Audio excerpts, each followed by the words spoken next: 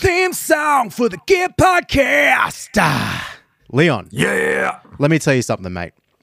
I got to address a couple of things really quick. One thing in particular off the top. Firstly, how are you? Bloody great, mate. How are you? I'm great. But most importantly, right now, I saw someone left a comment on the previous episode. They'd like to hear a full version of the theme song for the Gear Podcast theme song. I'm just here to tell you categorically that is the full theme song. There won't be another version released. I'm really sorry, everybody, but that is just not going to happen. Not that I can't do it. I won't do it. But it's also a piece of very meta performance art where we're here to talk about gear and all the things you make music with, yet the theme song is a single man singing. Well, yeah, not that you're a single man. You are very unavailable to anybody interested in that, but you are a unit. I'm a unit, yep. So anyway, I just want to make that really clear. Sorry, everybody, to let you all down, but that's the theme song. It is now, it will ever be. It's live. It's different every single time, ever so slightly. Just like, you know, you never copy your choruses when you're doing a music recording session. You just like record them every time because it sounds way better. Screw you if you do it the other way around. That's what happens. That's how it is. So moving on, Uncle Leon, you're doing good. I'm happy to hear that. Let's get a couple other things out of the way really quick before we start the episode in proper. Pies Lions this weekend. How you feeling? Mate, it's 2002, 2003 Redux. I'm actually pretty excited. I don't care who wins, which is awesome. I love watching grand finals where you're like, hope it's a good game. The prelims were sick. Oh, it's been a great final series. It's been a good year of footy, except for the Eagles getting pumped nearly every week. But yeah, it's pretty exciting. Yep. Pretty exciting. Could go either way. Yeah, if you're, I'm not sure when this episode's going to go out, but if you haven't, if you have the option to watch the AFL Grand Final, wherever you are listening to this in the world, then please do it. You'll enjoy it. The ones in black and white are the evil team. Just so we're all clear, it was almost an evil versus evil Grand Final. Thankfully, there is a sparkle of good in there, even though it's coming from Brisbane. So you know, I guess you take shout out to all our Queensland listeners out there. But I'm feeling pretty good. Are you playing? Yeah, we're playing that night, so we got a show at Badlands. So what time? Yeah, we're on at like 10. You know, that's a shame. I think it starts at 6:30 or something. So there's multiple bands. I'm at the Balmoral till like 11:30 because otherwise I won't actually hop in. But dogging the boys, mate. The boys. I got double banger. I've got the Camfield early, and then Johnny Fox after that. Oh, not Johnny Fox, Balmoral after that. So it's going to be a long day. Mate, I got to drive to Albany tomorrow. So it's currently Thursday. What are you on that for? Wedding gig. Playing bass. Playing the bass. There you go. I haven't done a bass gig, Leon, since you and I played Melbourne Cup Day last November. So you're going to be you're going to be chopped up for this year's Melbourne Cup. Yeah, yeah, correct. I'm going to be chopped up. I really tried to play some bass before the gig because when we did that Melbourne Cup gig, I hadn't played a bass gig in about 8 months and I didn't have any calluses on my fingers. I didn't know how to play the instrument anymore. It was quite tough, actually. And then I barely got through the gig and I thought, you know what? I've got plenty of time to play the bass, not practice, just play, just get the fingers working again. I had about a month's notice. So naturally, I started playing bass yesterday. Of course. Went through the songs. So I can't even see the white bits of the callus forming yet. It hasn't blistered over. So I don't know what that means. I'll run the set a few times today and hope for the best. I'm sure she'll be fine. It means you just need to play bass with a pick, Troy, like a true bass connoisseur. Basically what you're saying is you're working hard to make a living. You're bringing shelter from the rain. You're a father's son left to carry on. Blue denim is in your veins. That's you. I'm just a working class man. Oi, you're just a working class man on a working class podcast. Yeah. And well, almost on that note, mate, Uncle Leon, one more thing. What'd you do on Sunday, mate? You have a good time? What'd you do? Well, this was the big thing that I wanted to talk about. Once I've talked about this, I've said my piece. I'm just going to tune out. But mate, had some fantastic brisket. Some of the best. Did ya? Some of the best brisket I've ever eaten, Troy. And you know who cooked it? Who's that? Of course you know who cooked it, because you cooked it. Oh, it was me. Oh, no, it was good. Yeah, thanks for coming around. If I was you, I'd have high self-esteem after that. Felt pretty good about that one. You know, as always, a couple of things you try differently. I mean, the thing is, we're a couple of dudes in their mid-30s. Our podcast probably goes out to a bunch of dudes, plus or minus 20 years from how old we are right now.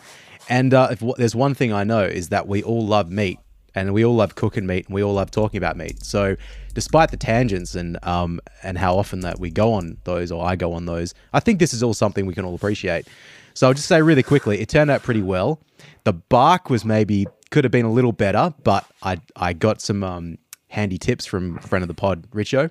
Should have wrapped it just a little bit later, just evaporated some of the extra moisture out of there, then wrapped him, and it might have been sweet. So next time, that's what I'll try. But no, it turned out pretty good. I ate so much meat, mate, for 2 days straight. Did you do some tacos the next day? Because I did some tacos and they were great. Under the advice of one Leon Todd, did some brisket tacos. They were very, very good. So good advice. We have reached peak. To quote Homer Simpson, I'm a white male aged 18 to 49. Everybody listens to me, no matter how dumb the suggestions. Like, in that age bracket, have a podcast. You know, have a hobby that takes over most of your life, and love cooking barbecue meats. Yep. I mean, the barbecue could be the hobby that takes over my life, and yours too, probably. It's a real fine line. I've got a Weber, which I love, but yeah, last weekend now, when it was sort of sunny and warm, and I fired up I cleaned the barbecue. That was the whole thing. That was very satisfying. Mm-hmm. And then I just cooked some stuff on it, and it was awesome. Like, I just like sitting out there in the dark next to burning charcoal. Yep. And just cooking some stuff. Yep. It's great. What else are you going to do with your time on Earth? Not much, mate. Well, we've got some, you and I, when it gets a little bit closer to summer, we'll have a couple barbies. I'll come up to the ranch and, you cook me something, I'll cook you something. I'll bring the kids up. They'll run around, And as they like to say, so let's do it. No, it's awesome. And there were a few other comments on the podcast last week that I did want to address. So I'm going to bring up the comment section, and then we're going to dive into today's topic, which is, guess what it's about? It's about gear. It's about new gear, because I feel like we're having this absolute glut of awesome stuff at the moment. Are you also feeling that? Man, I hadn't been to the studio for a few days because it's school holidays, long weekend, all that sort of stuff. Oh, I went to the Royal Show on Tuesday. I didn't even know it was on. Mate, it was awesome. Like, I hadn't taken the kids before. Yeah, it was really fun. But I had 4 days off, basically. And I don't think I had any gigs in that too. It was like a proper, nice... Well, that's why I cooked you some barbecue. So, I came to the studio yesterday and I sat down Wednesday morning ready to do some work, and then it's like, well, this has been released and that's been released. I'm like, well, what are all these YouTube videos coming out? I better spend 2.5 hours watching these before I open Pro Tools. So yeah, exactly. Shout out to friend of the podcast, John Brown, as well, because I mean, I'll let you tell the story. We had John on the podcast talking about vintage 30s, and he has become the pontiff of V30s, mate. Yep. So much so, I messaged him this, and I think I messaged you as well, but someone in Brisbane, I think, was selling a pair of V30s, but specifically I can't remember what the wording was. I could check the 2020 ones. Yeah, they were but the specific batch code, but referenced John, the other John Brown as well. Not the one, the better one, because he's been on this podcast. Specifically referenced him as being, the John Brown approved vintage. The 30s. aerodynamic John Brown. Yeah. So he shall now be known as the aerodynamic one. And I've been loving John's videos. Did you watch his video? He's doing good work. Yesterday or the day before about the Fanes? What are they called? The Laboga Mems? I think it's Mems No, Fanes? but I've got it queued up. They're really good, man. I really, really liked the way that they sounded. They're a little different to V30s, but the way vintage, because I'm back onto vintage 30s. I like them again. I didn't like them for a bit, like them now. There's a mid-range clarity in those speakers that is just it's so present, it's so in your face more than any other speaker. And I feel like those Fane, again, I think they're called Mems or Mate, can you just shut that cat? I'm kidding.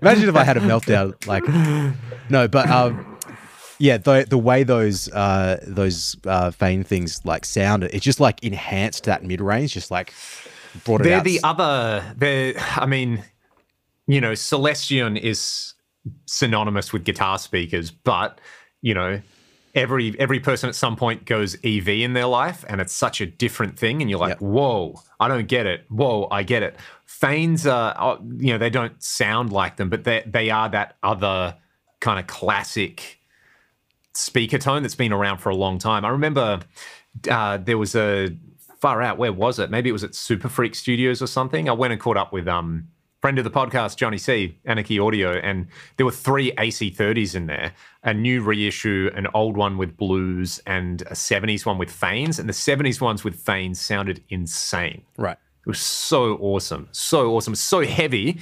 Maybe that's why I had the association with, they make me think of EVs as well. Right. It's just the mass. So they're just I'd love to grab some at some point. Yeah, I've thought a couple of times about grabbing the Freyet cab, like the two, or I think the 4x12 and the 2x12 are literally a couple of $100 difference to buy them in Australia. Yeah. So you just probably buy the 4. But I mean, they're a bit expensive. Like for the cab, it's probably something I don't really. I've got, man, I just so bought, many cabs. Can you see the cab in the back corner there? I don't know if you can see it in the shot. I bought a new cab. Yeah, that's a Marshall SV 212 with V twin. No, V. What are they called? V types in there. So it's like, man, that's another cab that makes like 9 or something now. It's probably a bit silly, but man, there's that pair of blackbacks that I'm still really tempted on. This, like, pretty affordable. They're really tempting me because I don't have anything vintage. Proper vintage, and I'd like to get that era, because you know, old mate Zen Amps, when you like. He was the one that, when I first heard blackbacks, I was like, that's something I need to investigate a bit further. So anyway. Oh yeah. Anyway. They sound so good in those Zen videos. But yeah, shout out to John Brown. There's a bunch of other stuff which is absolutely tangential to this. But yeah, so much cool stuff coming out, right? So where do you want to start? Where do you want to let's start with this big dog. For everyone who can see this, Friedman IRX, which I'm stoked I can finally talk about, because I've had this for at least a month. It's just a 2-channel BE preamp, but so here's the thing, like, you know, the Synergy module, I didn't really like the BE Synergy module. And the thing that I wish the Synergy modules had was, like, they've got a speaker emulated out, right? But it's like a kind of analog speaker sim. It actually sounds pretty good. Yeah. But if they had IR loading and a built-in power amp sim, they'd be an amazing direct solution. So that's basically what this does. 2-channel Friedman preamp, power amp sim, IR loading. The stock IRs sound really good. You can load your own in. It's got MIDI. It's got a USB editor. It sounds really, really good. It was an interesting thing when I got it. I was like, okay, this is either going to be, people are either going to love this and just froth it, or it'll get roasted, because it's like, well, it's a bit, is it a tube preamp? Is it a digital modeler? It can't make up its mind. But yeah, I mean, I put the video, at the time of recording this, it was last night, but yeah, really, really well received. And, you know, I don't know, man, like Dave just kind of knows what people want, and you play it and you're like, you just play an A chord immediately, no matter where you have the knobs, and it sounds good. Yep. It seems pretty well thought out. Yeah, big time. This is not new now, but like, say the Tonex pedal, and that's a fully digital sort of thing. There's no effects loop on that, if I'm correct. Yep. And it's like, kind of makes it not impossible to use, but in terms of like how people want to run their signal chain, it makes it a little bit difficult to fully incorporate it. Where it's like, on that, it's like, great, you've just added in a couple of extra, like, MIDI as well. So, oh man, so yeah, because you know, you stick that on your board, right? The sort of person who puts this on a pedal board probably has some MIDI capable pedals. Yeah. So if you want something in the effects loop, you just put it in there and you save a preset that has the effects loop on. But then when you don't want it, you have another preset that has the effects loop off. That makes so much sense. So and there's a foot switchable boost. So and you adjust the boost amount on the Yeah, side here, which is cool. kind I of like cool. that. So, and you've got a boost volume, so you can have more volume for the boost. So really, I guess you've got, and I talked about this in the video. It's like you'd have your cleaner channel, which can be set up to be crunchy with a boost on it, and then your dirtier channel with a boost on it. So it's like you use that for your like hard rock rhythm, that for more your like, let's say you're doing a cover gig, mate. Yeah, channel 1's your Tom Petty songs channel and your Sweet Home Alabama, and you boost it for the solos. And channel 2's everything else, and again you boost it for the solos. But yeah, the loop on there, MIDI. I don't know what tubes they're running in it, but yeah, it's basically just a BE preamp. The Michael Nielsen videos sound so good as well. Because of course it sounds so good. And they just, at time of recording, they've just done a tone talk with Mike, going through this pedal. So, and there's 3 IR slots per channel, and you select them on the unit with a little switch, which clever. Is nice. So, the only thing I wish it had was there's presence and thump, sort of like power amp controls that you can only access from the editor. Yep. And there's no high or low cuts for the cab IRs, which I thought was weird. That'd be cool if they added that as a feature at some point. But you know what? That sort of thing you could quite easily do in a software update, right? And my thinking with it as well is, based on years and years of recording videos with modelers, when you mic a cab and you don't process it, some people who don't know anything about recorded guitar sounds prefer that sound because it sounds raw. Right. And, when you play live, you're going to high cut it and low cut it. You're going to do a bunch of stuff to it. So they'll hear that like raw thing and be like, yeah, it sounds more like an amp, versus I've got a modeler with parametric EQs and multi-band compressors and pitch detunes. I'm going to use all that stuff. I'm going to make my sound ready to go so it's plug and play live. And some people don't like that. So I think there is that aspect of like, we won't put the high and low cuts in and it'll just be raw like a mic'd amp, which, in a lot of situations, if you're mixing live sound or you're recording, you're going to do that stuff on the channel anyway. Yep. Yeah, I'd agree with that. So another big thing brain. we'll probably talk about later on, another pedal I did see had fully parametric, and I don't know. That gets a little dangerous to me. I don't want to leave that stuff as a recording engineer. I don't want to leave that stuff in the hands of a guitar player, all due respect to guitar players. Of idiot guitar players. Well, on parametric EQs, I've got these here to review, which, we say that, but then like as guitar players, no one makes good parametric EQ pedals, but the Empress Para EQ. Oh, right on. That's they cool. just reissued. It's pretty great, man. Like foot switchable boost, but this is the one that just has 3 bands. So you have 3 different Q settings per band. And a boost. So, well, let me clarify, because I think it depends on where you're putting something like that in the chain. So yes. If you're using, presumably if it's a pedal like that, you're putting that in front, I guess. So you're sculpting the tone the way it's going to hit the input of the amp, or your other pedals in your chain. So it's going to have a different effect than like the output of everything when effectively doing like what you're going to do on a mixing console or in Pro Tools or whatever.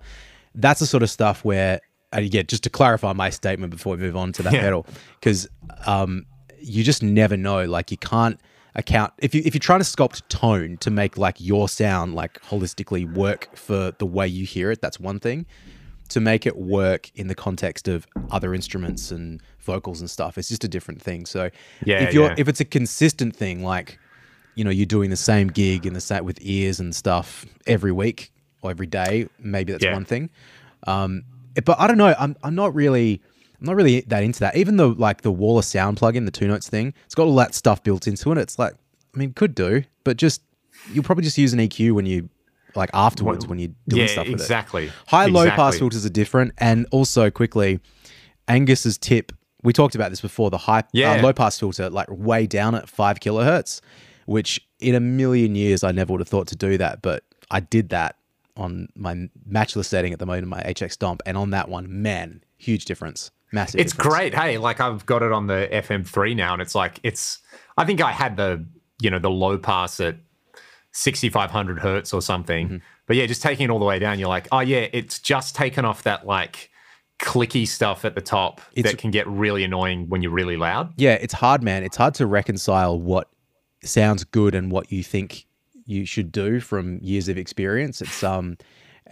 forgetting that with a lot of the digital technology and the modelers and stuff, man, it's a completely new world. Like, really, it's completely different. Yeah. So, you can do that. But coming from even the traditional, people mixing electric guitars, and of course you do this a million different ways, but you high pass or you low pass it, whatever. Usually, if you read, how would you low pass a guitar, for example? 10 kilohertz, 8 kilohertz, never go more than that. It's like, well, better not do that if that's what. Right. For example, I'm fairly certain, and I don't want to get my information wrong, but the guys that did like the Paramore Riot album, there's like a huge amount of information on that, and I love those guitar cool. sounds. This is dating back 15 something years, so I would have read probably on the way they did their guitars, like high passed it at 80 hertz and low passed it at 8 kilohertz. I'm like, well, it sounds good on those amps, better do it. But then you got to go like, well, that's for a like highly like produced, mixed like pop punk album versus like me playing through an active Behringer wedge at a gig. It's like slightly different circumstances. Playing through one speaker in a courtyard. It's very different, but as I said, it's hard to reconcile that. So, sorry, can we just stick on the Friedman just for a minute before you go on to that? Yeah. Because just before we jumped on, you said people were bitching and moaning about no XLR on it. Is that right? Yeah. I mean, I was watching the Tone Talk chat, and as you would expect, there's every possible... And, I understand this as an end user. It's like, I see this thing and I want to use it a particular way. Can it do A, B, C, or D? But it's marketed as a direct solution, and there's so much, how would I run this in front of a deluxe reverb tone master? Yeah. That doesn't have an effects loop or something. It's like, well... Don't. Don't. Yeah, it's probably not the right product for you, that's a whole other thing of, when stuff comes out, everybody... There's a difference between, it's fine to be critical. I try to be critical with gear. I demo gear basically for a living now. So part of my brain is always like, what's the best thing about this? What's the worst thing about it? But you have to contextualize those criticisms where it's like, this Friedman thing, right? If you've got a Helix and you use everything in the Helix and you've got this wicked rig for playing on in-ears at church, obviously this isn't for you. Yeah. This is for cavemen who have expensive amps, who sometimes can't take their amp with them or sometimes can't play the amp loud. Yep. You go down into your man cave when your kids are in bed and you can't turn your 3 BE100s on in your wet rig. So you just plug headphones into this and the experience is very comparable and it sounds really good and you're happy, That's kind of the vibe. And it's made for a specific use case. It's not going to do everything. Yeah. Man, I just thought like that with an H9 or something, or H90 in the loop. Man, you'd basically... Troy, although, is it a stereo... What do you think I'm about to film a video with? Is it a stereo loop in or is it mono? Mono. Oh. So that's a shame. There's only a mono output for the direct out. But, okay. I imagine in a situation where you take that and gig with it, most people running sound most venues are going to have DI boxes. Yep. So... I think the only unfortunate is because it's got a headphone output on it, the fact that you can't insert that in the loop and get your big stereo. So if that's really important to you, just buy a separate headphone output. You'd be able to sort that out. It wouldn't be that difficult. But it would be, that same thing with the Tone X pedal. It's like, it's got a headphone out. The Tone X pedal has reverb, which makes sense. Like you chuck that on, but that's one of the compromises on it. Yeah. With an H90, it's a Bradshaw rig for... It's everything you need. Like really, it's pretty cool. I because I'm always trying to think when new products like this come out, what would suit me to do the Dockers games. Because I'm still taking the AX8. I do have the Amp Academy, which I still never took out. I've tried it because I actually quite like the headphone plug-in. What's it called? The jack. Anyway, you know what it is, but the thing you just plug directly into your guitar and you plug headphones into it. The auxiliary in, Yeah, that thing sounds pretty good. You're thinking of the Mighty Air. Is it the Mighty Air? Whatever. Something the Air? thing that it's literally just like, it's a thing about yay big and you plug your guitar, you plug it into your guitar and then headphones into that.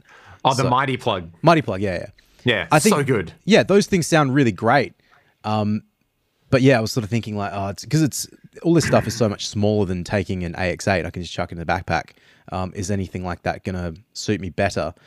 But I just haven't pulled the trick. Like, on the one hand, I like stuff. I like new things and new toys. But if something works and has worked consistently for a long time, I'm hesitant to change it.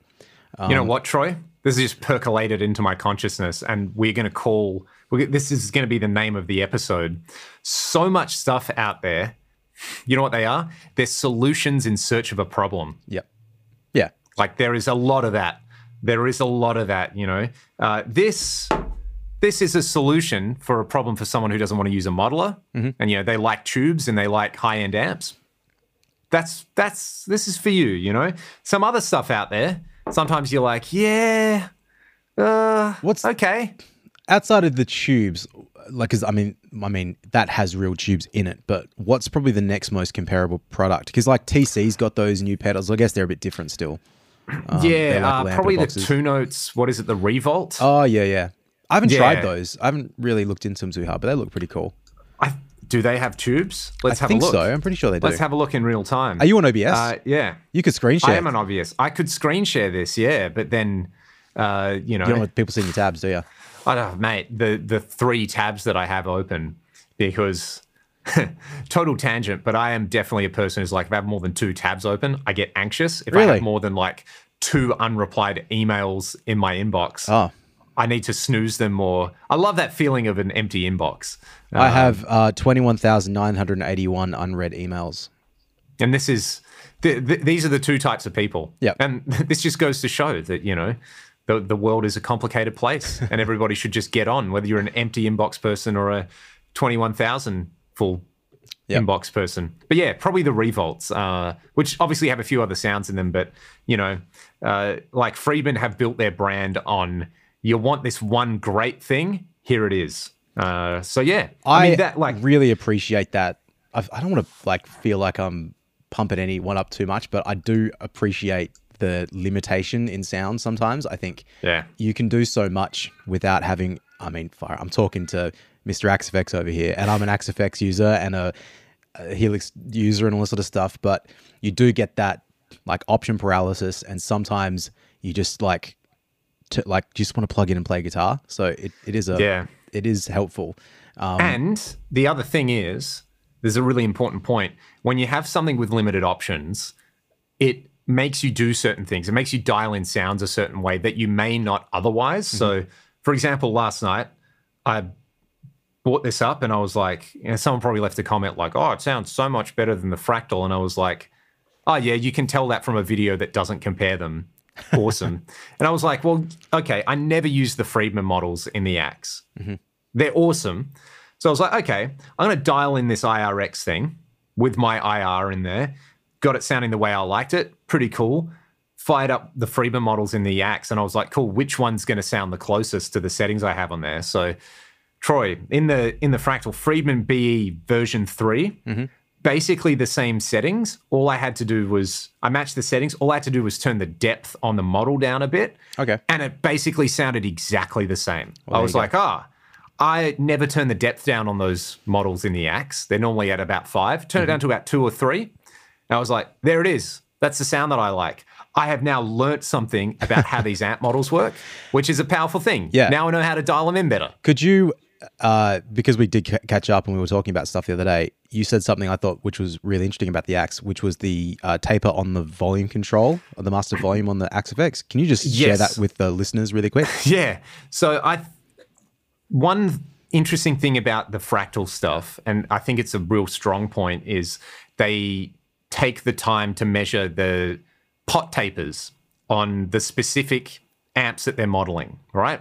Which is cool, because when you're dialing in a JCM 800 and you're used to playing JCM 800s, you want to set the knobs in a certain starting point, as you well know, Troy. Or you Mark Series Boogie, you turn the bass all the way down, treble all the way up, good starting point. So it does that, but they've got that headroom meter on there to tell you like if the power amp is close to saturating. One thing that I found is, and I suspect, is that that's like an idealized taper. So that's the one thing, and it's the one thing that took me the longest to realize is, you have the master volume in the amp model, but then the amp block has a level control. Yep. So if you want to just make things more loud, you use the level control, but the master volume will affect the tone. So but having said that, it's pretty accurate on like the recto models and stuff like that. We set it to about 2. Basically, you have to listen. Yeah. So I was trying to match my Soldano and I would put all the knobs in the same place and it was really close, but like the real amp felt like bouncier. There was this real annoying thing. I was playing the A string. I was like, it just feels bouncy. Why is it doing? I was deep diving on the model. And then I was like, oh, maybe if I just turn the master volume down, because, on the amp, you hit about 6 and that's when it just like lights up and you're like, there it is. So I was like, I'm just going to do that on the model and find the point where it, you have the onset of awesomeness. Yep. And it was like just a little bit lower. So that's caught me on the, when I was using the AX8 a lot more to dial tones in for gigs, the master volume caught me more often than not in that wherever it was set to by default on a certain amp was always not where I wanted it to be set. It was always like either a little loud, usually a little loud or cranked up a bit. Which, that was a bit of a pain. But just sorry, before we move on, you got my Marshall at the moment. Have you had much of a blast on it? Yeah, it's really, really good. Really, really good. I don't want to... We should just do an episode on it. Okay. Because Jason did such an amazing job. But yeah, pretty much everything you said, I agree with. And all the settings that you'd marked on there, I was like, yep, this is pretty much it. It just, man, just stock. It's an awesome stock amp. The mods on it are cool. And I like that they're switchable, but far out, man, it's just... Yeah, I'm looking forward to when Jason puts a video out about it. Because I did a little demo video of it a couple of weeks ago for him, which, I said this to you, but because I don't do amp demos, so I was hell self-conscious about it. But I finally sent it off and, he was happy and he'll chuck it in the video. Awesome. But he gets such good Marshall sounds and really knows how to dial it in that even after I recorded it and I listened back, I'm like, and I listened back to his, I'm like, man, is this actually good enough to send to Jason? Like, it's such a... Well, here's the thing. And I left a comment on one of his recent videos because it's like, man, it's so underrated. He's a great player. Yeah. And he dials in great sounds. And he understands how the amps work. Like, he's a demigod walking the earth, Like, I had this moment where I was watching him play. I was like, bro, you're sick at guitar as well. And the sound's so good. And you've just spent 25 minutes explaining in depth how the mods work. Like, this is... what YouTube was made for. Like, this is so good. It's a good part of YouTube. He's got the Triforce of skills right there. So I'll just say quickly on that, Jason. because Love you, man. Yeah, like about a week ago, I got caught watching his live stream 2 weeks in a row, which was unfortunate because it was 2 hours of talking about amps and on a Friday morning. So I show up to the studio again to do some work and get distracted. But I'd intended to re-record this video for him, and I got distracted, but cranked it up again, had a bit of a play, and I was playing with the master volume on it, of which on my Marshall, and as we can talk about this in another episode, but I'll quickly just say this now. On my Marshall, I marked like 3 settings, like low, medium, and pain. The pain level was like when it started to sound the best, but it was like pretty up there. But it was only at about 11 o'clock roughly on the amp. And I'd push it past that and was okay, but I didn't like love it in the past. But I marked these settings like in 2014, like when I first got the amp. Yeah. So anyway, when I'm playing this amp last week, I was like, I wonder if I can get a little bit something different out of it. I was cranking it up, and I did some, I recorded some little clips of it so I could tell. So I got it to 130. I'm like, oh, it's kind of interesting. It actually just smooths out a little bit at the top. It's saggier, but it, because of what he's done to it, it's not exactly how it was, 9 years ago. So it's worth experimenting with this sort of stuff. So I pushed it to 230. I pushed it to 330. Like, I cranked it up quite a bit, and it did change a lot. And I quite liked it around maybe 2 o'clock on the master volume, but it was loud, man. It's probably too loud. And I went back to my normal positioning and still kind of like it there. But it was interesting. But anyway, cool. I said to Jace, like, I told him about this, and I ended up sending the original video anyway. But I was like, just out of interest, because I don't remember what he said about this on the channel. Where do you set the master volume on a Marshall? Like, where do you personally like it? He's like, 11 o'clock. I'm like, well, there you go. It's there you go. There's a reason these things are that we arrive at these similar conclusions, right? But yeah, look, we need to do an episode about that amp because it's so awesome. Yeah, we'll move on. Sorry, everybody. What was I talking about? Parrot EQ. Yeah, this Parrot is EQ. awesome. I've also got their distortion pedal, the Heavy Menace. Awesome. Man, distortion pedals are good now. You know, like that's all I can say. Like there's a 3-way gain switch and a foot switchable gate that's really good. Oh, wow. And you can set the mid frequency and it's like a 3-band active EQ, but there's also this weight control, so like a tight control, which, yeah, I mean, you can make it go chug a chug a chug, but you can also get the kind of like, one thing I really liked about like the Origin Revival Drive is like you can kind of do like that saggy Sabbathy thing with it. And yeah, the weight control in there. So that's hopefully next week I'll have some videos up with these two. And, you know, you run the parametric EQ before it or after it, vastly different results. The other thing which... Just quickly before you get onto that Parrot EQ, is that the thing that Nielsen demoed a little while ago to get that like Nuno-esque? Because, you know, there was I can't remember which pedal it was, but he did one where he was comparing, trying to get like a Nuno sound. You know how Nuno used the Furman? Yes. Or Michael Wagner used the Furman? He had the Master Effects EQ from Hell. So that's like the Furman style thing. I'm sure you can do similar things with this. Right.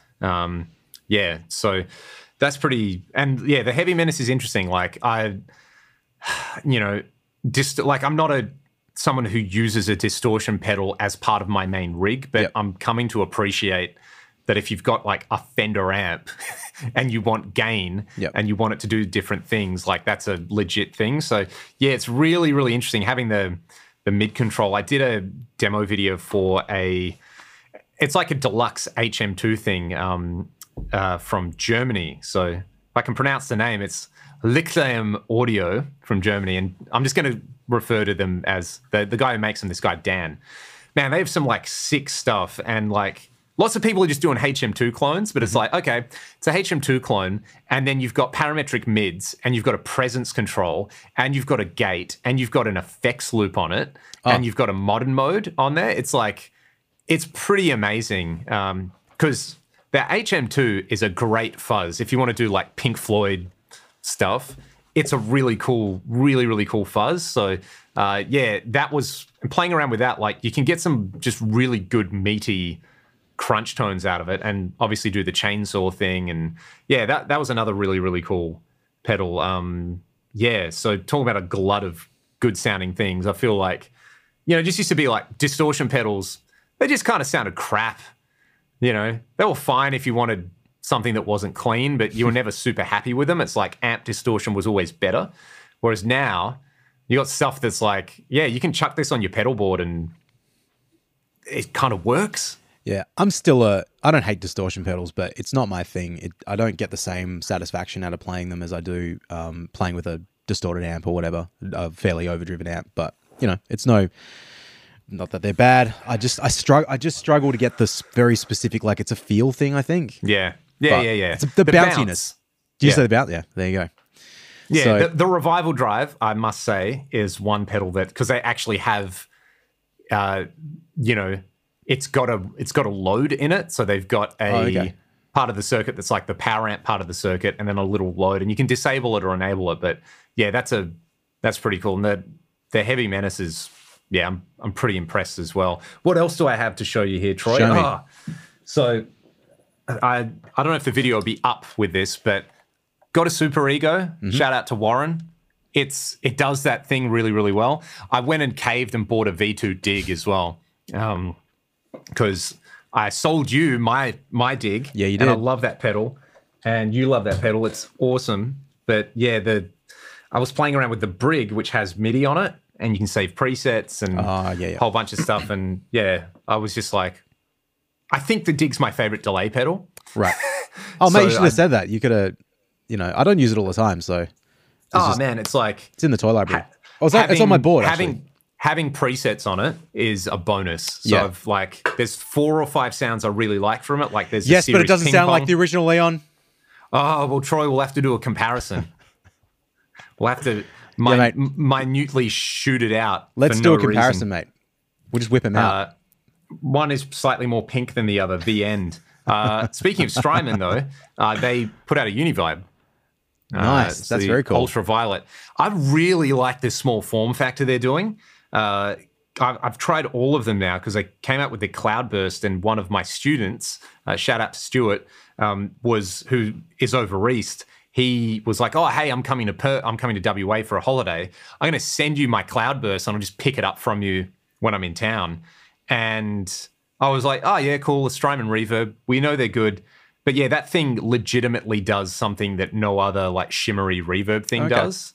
I think it must be using resynthesis or something because like different to the like Big Sky. You mean, or just like that? Yeah, it's not a traditional shimmer. It sounds like there's a synth engine happening, kind of like the Super Ego where it samples your sound and resynthesizes it. I don't know what they're doing with it, but yeah, it's really, that's a really cool pedal, and it's so small. And then with this, I was like, oh, who cares about this form factor with a Univibe, but it's stereo in and out. So, yeah, you're not going to I think it's dual mono, but it's not going to wreck your stereo image if you want to run it anywhere on the board. And it's got chorus and vibrato, but there's like a blend mode on there, which is more subtle, and there's a bias switch. So do you know what a Univibe is and what's special about it? I don't think so.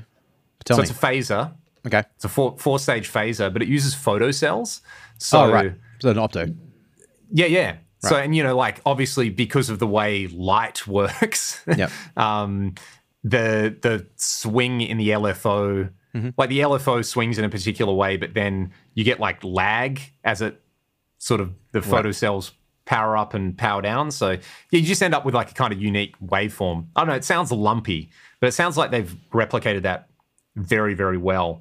There's a few other Univibe style things. I actually can't talk about at the moment because they're not released. But I think this month on my channel is just going to be like Univibe month. Yeah, nice. There's a few plugins I've been checking out that do it pretty well, and some more hardware stuff. So yeah, that's pretty sick. You should draw a little like color in between your eyebrows as well. Just unibrow, Univibe. Yeah, there you go. Unimonth. Hey, just if for I one had month a of the year. signature Univibe pedal, it would be called the Unibrow. Did you ever pluck your eyebrows like in the middle? Do you get hairy eyebrows like in there? Mate, I am a caterpillar incarnate when it comes there. Like I'm constantly doing it. Yeah, right. You may or may not remember, but I shaved my eyebrows at university. Of course I remember, Leon. Of course. Yeah, that was... Wait, did you shave them off completely? You just went like, you put lines in there. Which one was it? I put lines in there, but at one stage I shaved them off. Yep. Good on you, mate. That, so yeah, there's a photo. There's a photo that exists on the internet of me with like ching, ching, ching, ching, ching. Yeah. Do you know what's funny is like, there's probably not a lot of people that have seen you without a beard. Yeah. My wife hadn't seen me without a beard for the first couple of years we were it was after we got married. It was her birthday in 2016 when I just woke up in the morning and I was like, oh, I'm going to shave my beard. That'll be funny. And she laughed so hard she cried. Yep. And then you got divorced. And that's the last time. Also, you asked about this and you haven't seen it. And I haven't I need to do an in-depth video with this, but this is back and it's all new and improved and slick. I thought that's what it was, but is that your logo on the back of it? It is. That's awesome. That was, I got a really, really lovely letter from them as well, and that was kind of a surprise. So I won't talk too much about it. I'll talk about it in the specific videos, but it's got humbuckers, which I liked the mini hums before, but full-size humbuckers I'm really digging. And it's got the freeway, so it's a 6-way. Like you have your traditional Les Paul on one, and then you've got another 3 positions up here. So yeah, and this thing is insane. And it's got those Luminlay side dots. Oh, cool. So yeah, talk about that more in a little bit, but that's exciting. Really, really impressive, man. I'm like when they sent me that guitar, it was the 3rd one they had ever made. Oh, right. And it was really, really good. And then basically we were chatting. It was kind of like, they were like, we've changed some things about how we make the guitars. Like, send it back and we're going to we'll bring it up to current specs. So yeah, it's like the fretwork on it, man, it's crazy. Is it fully carbon fiber? So it's Yeah, there's no wood on this now, so the fretboard's Richlite as well. Okay. Yeah, and it's like stainless frets. It's a space shuttle guitar. Yep. Nice. So we're going up to Barrow Island at the end of October. So I'm just I'm gonna put that in a soft bag and fly with it because it's fine. It's not gonna move.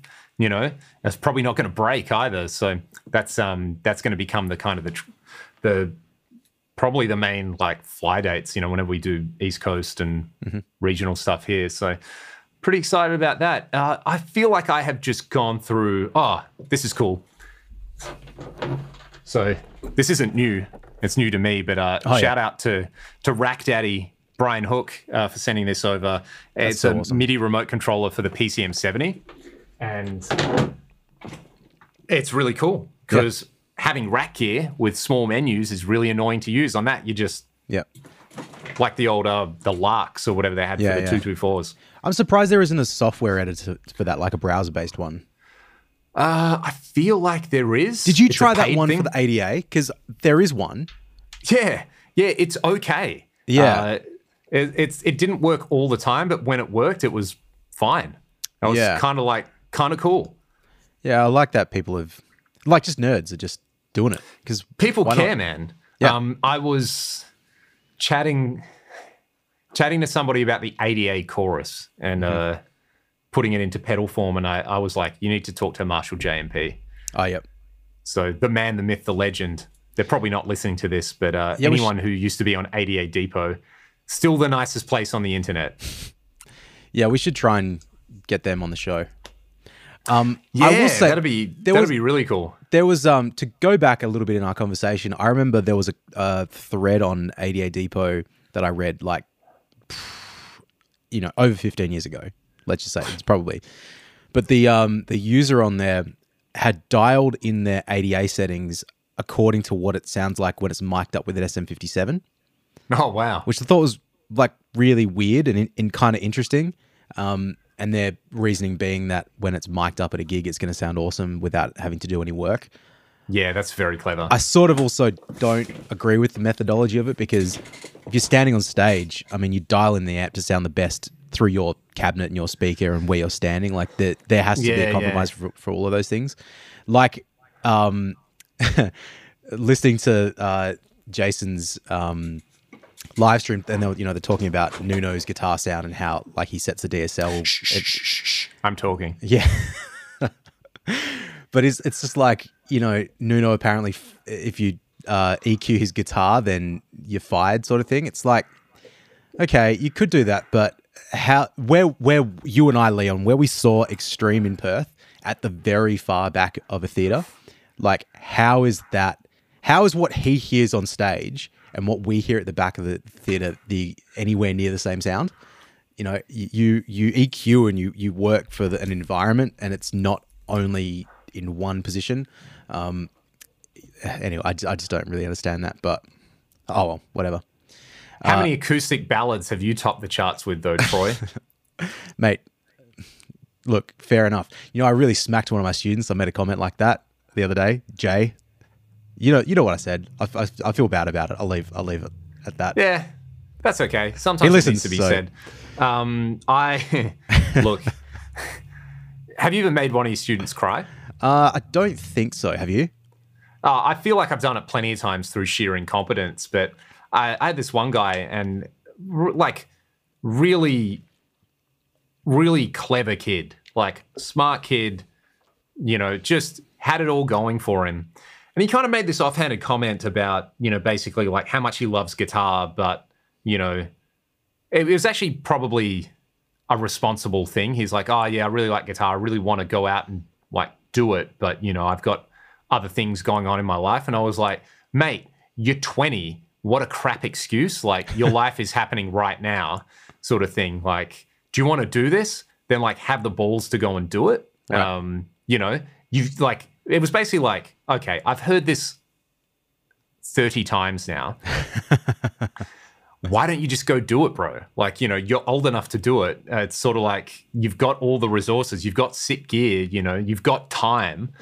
And I think the kind of it clearly hit home where it was sort of like, he was like, yeah, actually you have a point sort of thing. So I was like, that's fine. And that student was Nuno Betancourt.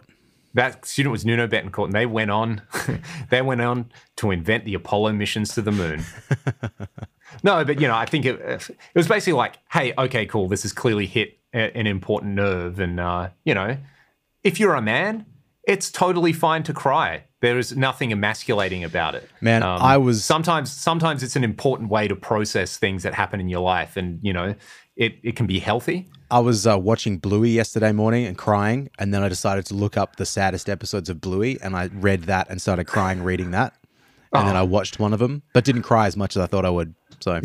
So yeah, whoever wrote the article is soft. Yeah, good show. I mean, it's a funny thing, hey, because it's sort of like, oh yeah, blokes don't cry, but then like, who was it? Toby Green. I was going to say Toby Green cried. Man, like, he's like the hardest player out there, Yep. like, and if that to me is just a sign of like, bro, you left it all out there. You're lost by a point. Yep. Shit happens. I remember having like specifically playing football, and like, you use up all that kinetic energy, and kind of that's the only way you can process what's going on. You're just like, even like, I feel like we won a game once and I was still just like wrecked, and I was like, man, I was like 14, why am I having feelings? Oh. But yeah, it's a real thing.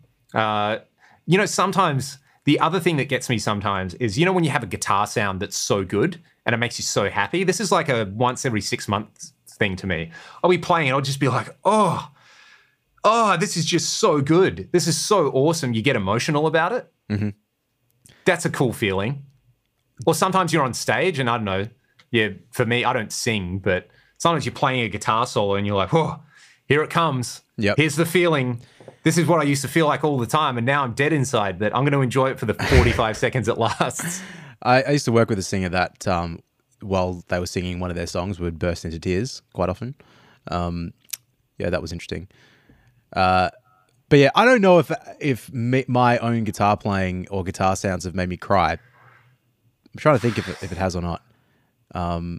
You're obviously not using heavy enough string gauges then, Troy. Mate, I'm on the sevens because that's what Rick Beato told me to use. So that's probably what the problem was. Exactly. Oi, there's a man who has definitely made some of his students cry. Bit of a, yeah. Who do you want to be? You want to be Ron Barassi? Or do you want to be, what's the opposite of Ron Barassi? Clarko? No. Clarko would spray. Like, who's a loving, caring coach? Oh, loving, caring coach. Sorry. Like, who's going to give you a big hug? Oh, who's going to give you a Fags, bro? Fags will give you a big hug. Oh, he gets fired up. Bob Murphy. Yeah. Like, or you know who would give you a hug, but it would be disingenuous? Bevo. I'm done with Bevo. We've been talking about all these, modern masculine properties you can have. He's someone who gets a bit too sentimental. It's like, it's fine. It's fine to look out for your players, Bevo, but don't talk about Che Guevara in the preseason like you upper middle class sports person.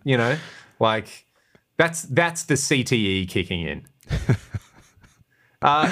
Caring coach. I reckon Simo would, begrudgingly like, mate, come and sit down. Or did you watch the Corey McKernan back chat? No, I haven't watched it yet. Is it good? Oh, what's up with his fingers? Man.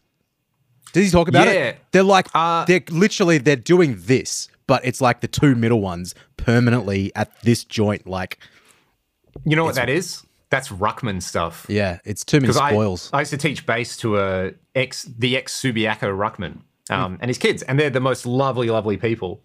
And he just had one of his fingers on his left hand was just like, it was shaped like that, like a Tetris brick. Yeah, basically like a Tetris brick. And I was like, what happened? He was like, yeah, I was just in the ruck, and the other ruckman just grabbed my hand and just like twisted my finger. And basically, he's like, the doctors were like, it's at the stage where you can either leave it or you can cut it off, but you can't fix it. Yep. And he's like, would rather still have the finger.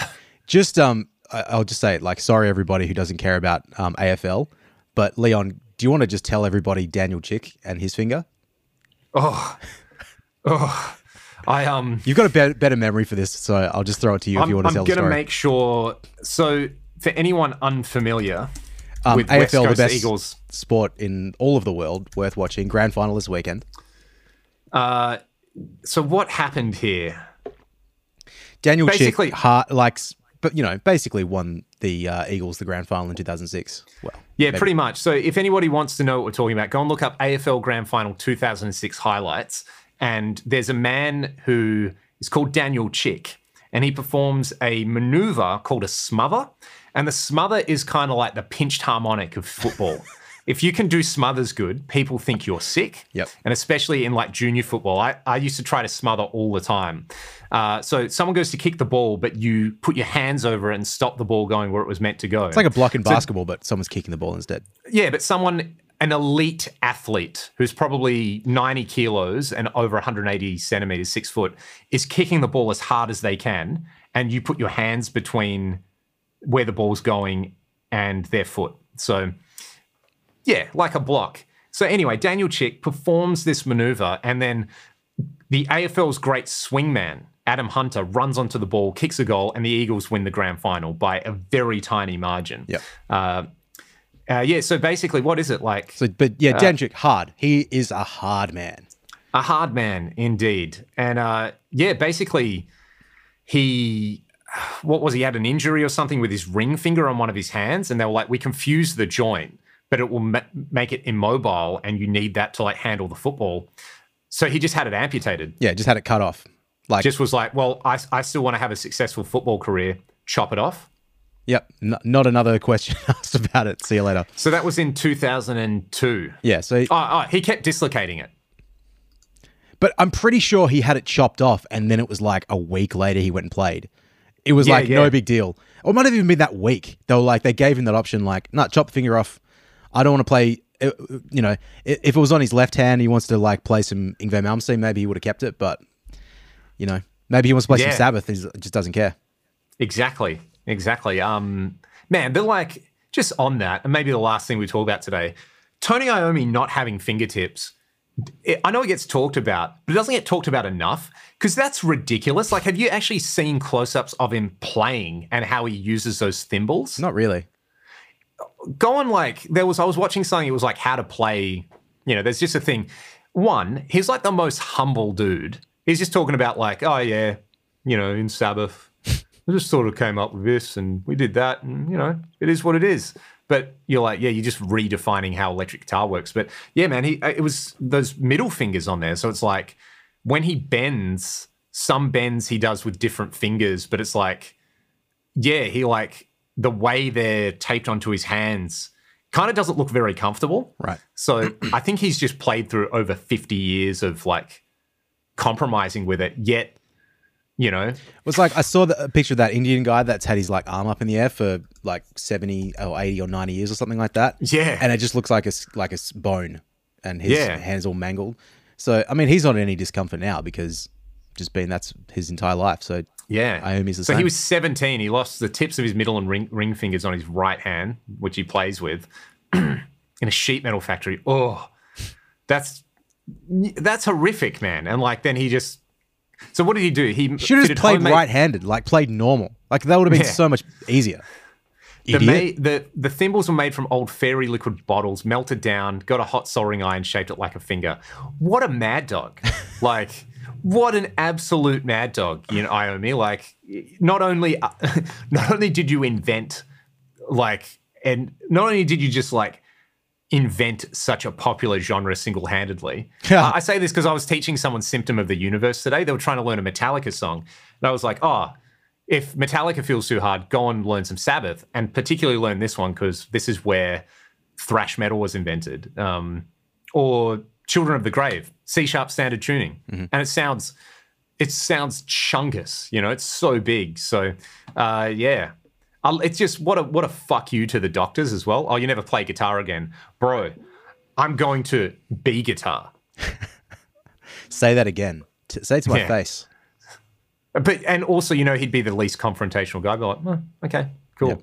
And using thin strings as well, So yeah, Tone's pretty sick, eh? Yeah. Cool. Was there anything else you want to talk about there, Uncle Leon, or should we wrap him up for today? I wanted to talk to you about that. Oh, that yeah, there are a few other things. Yeah. Like the UA effects, like they put the aux stuff in a pedal. Do you want to have a chat about that? So when this came out, I was first like, ugh. What is, I was looking at the specs and I was like, but you can't save presets. You can have 4 presets on there that are foot switchable. Okay. So now I'm all on board with it. Because at first I thought it would be like I was like, say like the Golden. It's my favorite reverb pedal. The plates sound amazing. The 224 Hall is ridiculous. It's so good. But you have the settings and then you can save multiple presets to the app, but on the pedal, you have like a favorite setting in there, right? So 2 presets, probably enough for that. How much reverb do you need? But when I saw that with the aux stomp, I was like, yeah, you can have, it's got built-in plate reverb and compressors and lots of sick stuff in there. But if you can only have the settings and then 1 preset, it's not very versatile, but you can have 4 presets. So. I'll just say really quickly, because, we message each other a lot.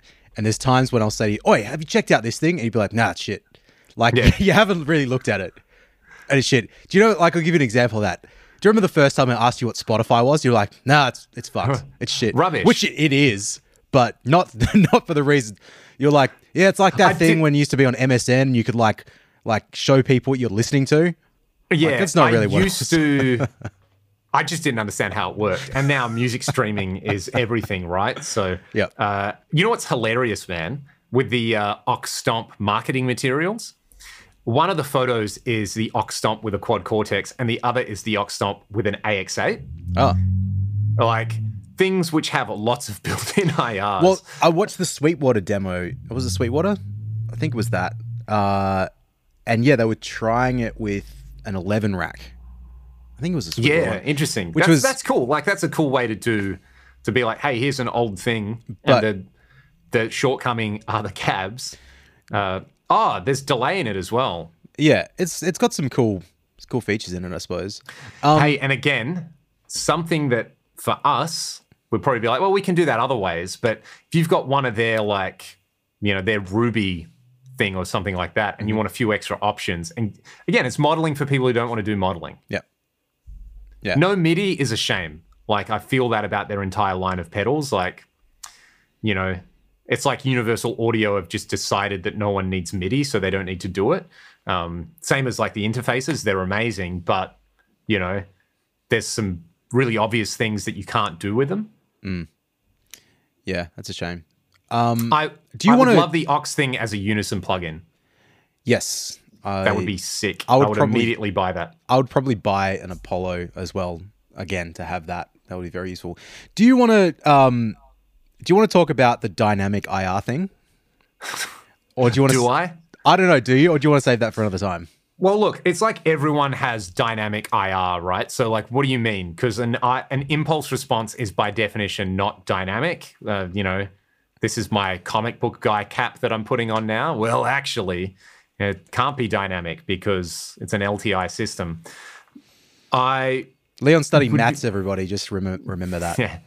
Yeah. And there's lots of people listening to this who would have an engineering background. So, they've sound engineer. Over here. Yeah, exactly.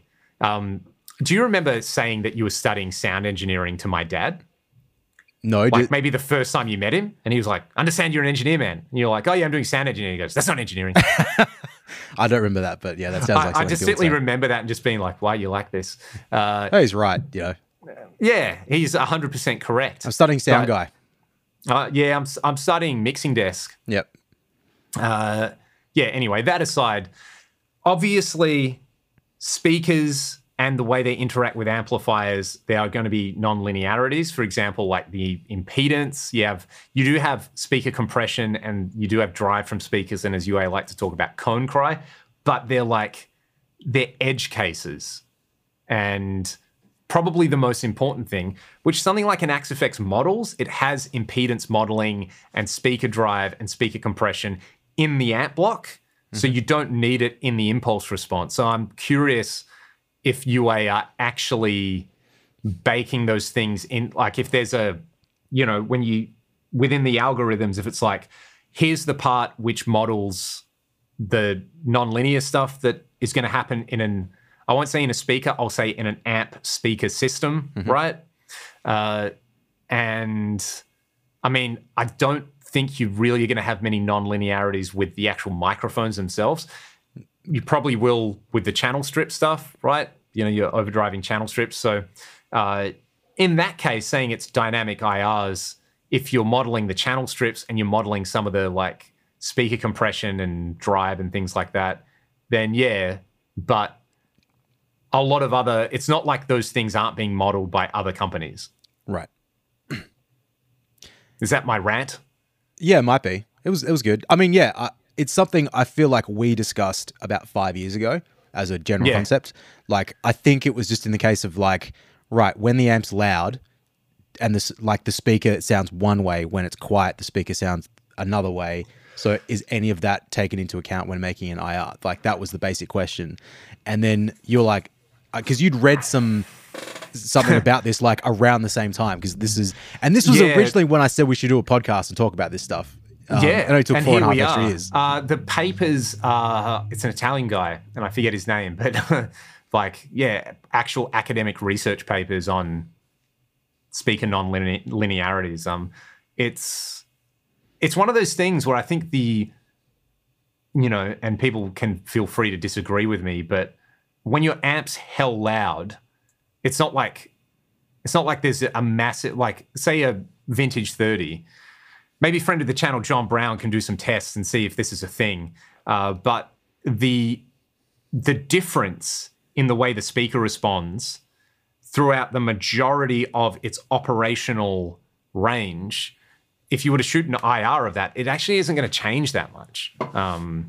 If you're like, and a lot of the time it's just that loud sounds better because it's loud. But if you like account for normalization and things like that, yeah, there's probably a point where it's too quiet and probably a point where it's too loud. But through that like very wide window, I think the and again, I use that kind of point of like edge cases. It's like, yeah, with small amps, like, and especially, okay, say like AC30s with Celestion Blues, like, you know, you actually get to a point where, because of the way the speakers are constructed and their handling capacity, like, you probably are going to push them. So something like the Oxomp, if it's modeling that aspect of it, that's awesome. But, you know, for your like 300 watt boogie cab with 4 75 watt V30s in it, and you're running a super high gain amp, that stuff is probably irrelevant. Just because you're not ever approaching that limit to where it changes. Is that what you mean? Yeah, basically. But I mean, it's also kind of what UA do. Like their pedal line is like, hey, it's EMT plates and vintage digital reverbs and spring reverbs and, you know, tape delays. You know, it's sort of like it is curated to that market that's interested in classic studio gear, basically, right? So, and their plugins, like, you know, the LA2A comps and the 1176, it's like, here's all the standard stuff that you would have in studios, you know, that people love. It's not new and it's not innovative, but they're utilities that kind of everybody uses. Yes, I mean, I still use, and they're good, stuff, but yeah, you know. No, it's just interesting. It's I hadn't. Well, okay. Just in general, I don't care to read about this stuff at the moment. It's not the thing that I'm obsessed about. So maybe I'll get there again very soon. But I just thought it was interesting. I hadn't seen that specifically discussed from their marketing material before. I haven't used the aux, like the amp box thing before. Have you tried one of those? I actually haven't. Can you believe it? I don't know how at this stage I haven't tried one. Yeah, they're still like pricey, man. Like they're not just a easy, just run out and grab one. It's like over here, I think they're like $2,500 or something Australian. So yeah, they're a bit spendy, but like if they're good, they're good. That's awesome. I don't want to, I'm not trying to shit on that. Yeah. And look, I'm going to give them a shout out on here. I don't know if you are aware of them, but basically, if you want to know anything about speakers, Jay Mitchell is the man. Jay designed the Atomic CLR, and Jay is like a mythical creature that comes out on threads about IRs and speakers, and is just, you know, like sometimes on like a forum, you're like, someone will sort of be like, oh yeah, nah, you're wrong. Jay's just like, it's constant mic drops with Jay. I love reading a thread that goes full Jay Mitchell. Yep. Where yeah, basically some of the testing Jay's done with speakers where it's like, you know, it kind of confirms this stuff where it's like, yeah, you got to get to the point where the speaker's literally about to explode for all that nonlinear stuff to become important. Right. Sorry, I'm just trying to find this impulse response paper and the person who wrote it. It is by Angelo Farina at the University of Parma. Hey, I like their Mate, I like their food. bloody Angelo, you make a sweet Parma. Palmy, mate. We're in WA. Don't insult us. Chicken palmy. As long as it's not Parmo. I am going to send you this, Troy, because the techniques used are pretty interesting. Angelo Farina. What was that? Sorry, just chicken palmy, chicken parma, chicken parmo. Parmo. You know what it is? It's pizzo, piezzo. Anyway, oh my God, we should finish this episode, but the abstract for this Farina paper is a novel measurement technique of the transfer function of weakly nonlinear, approximately time-invariant systems is presented. The method is implemented with low-cost instrumentation, is based on an exponentially swept sine signal. It is applicable to loudspeakers and other audio components, but also to room acoustic measurements. So, yeah, this is from what year? 2000. So, Troy, the exponential sine sweep, it was out there in research papers for capturing IRs, and kind of not an accident that by about the time the first Axe effects came around, 2005, that suddenly IRs are a thing. So the market's maybe lagging 5 to 10 years behind the cutting edge research. Interesting. Well, there you go. Hey, you know what? This is stuff. Mate? This is the stuff why I was so excited that we would do a podcast, months ago when we decided to do this. It's just interesting discussion. When you came around the other day and we stood out the front of my house, leaning against my car while my children were inside just running amok. And we're just like, hey Leon, let's go and we'll just talk about gear. We'll talk about guitar gear, mate. It's a good idea. So yeah, it's good. I don't feel guilty about doing this, whereas I feel guilty about not parenting. So hey, this is work, mate. We're working hard. We're working class men. Everybody, go and listen to Working Class Man by Jimmy Barnes, and just stare silently into space while you do so. I've got to finally learn Kaysan for this gig tomorrow as well. I reckon I've probably played it a few times, but I just always cook it. That is all for today's episode of the podcast. If you want to catch some extra chat, you can sign up. I'll chuck it up on my Patreon or somewhere like that where you can have a good old chuckle. And what are you up to this weekend, Troy? You playing? I've got Albany tomorrow, and then I've got 2 gigs on Saturday, and then Sunday off, and then back to teaching on Monday, I believe. So far out. Yeah, it's pretty busy. Pretty much from now to the end of the year is quite busy, which is very nice because when I'm busy, I have money, and when I have money, I can buy toys. So you can buy briskets. I can buy briskets. That stuff's not cheap, man, but worth it. Worth it for the. And you know what I bought last week was I bought a little toaster oven to hold the brisket at approximately 150 degrees Fahrenheit overnight. Didn't burn the house down as well. That was very good. Always a bonus. Yeah, but what about you, mate? So what do you got this weekend? Hen Friday, and then we've got a ragdoll show at Badlands on Saturdays. So aside from that, I'm like. Like I said, there's a glut of gear coming out. I got a lot of demo videos to do over the next couple of weeks. So, yeah, it's good. Keeps me busy. Keeps me trying to make sure I can actually play the guitar. And nice. We'll do some more of these as well. So, thank you to everybody who's tuned in. This was a fun episode, and we'll see you on the next one. Bye.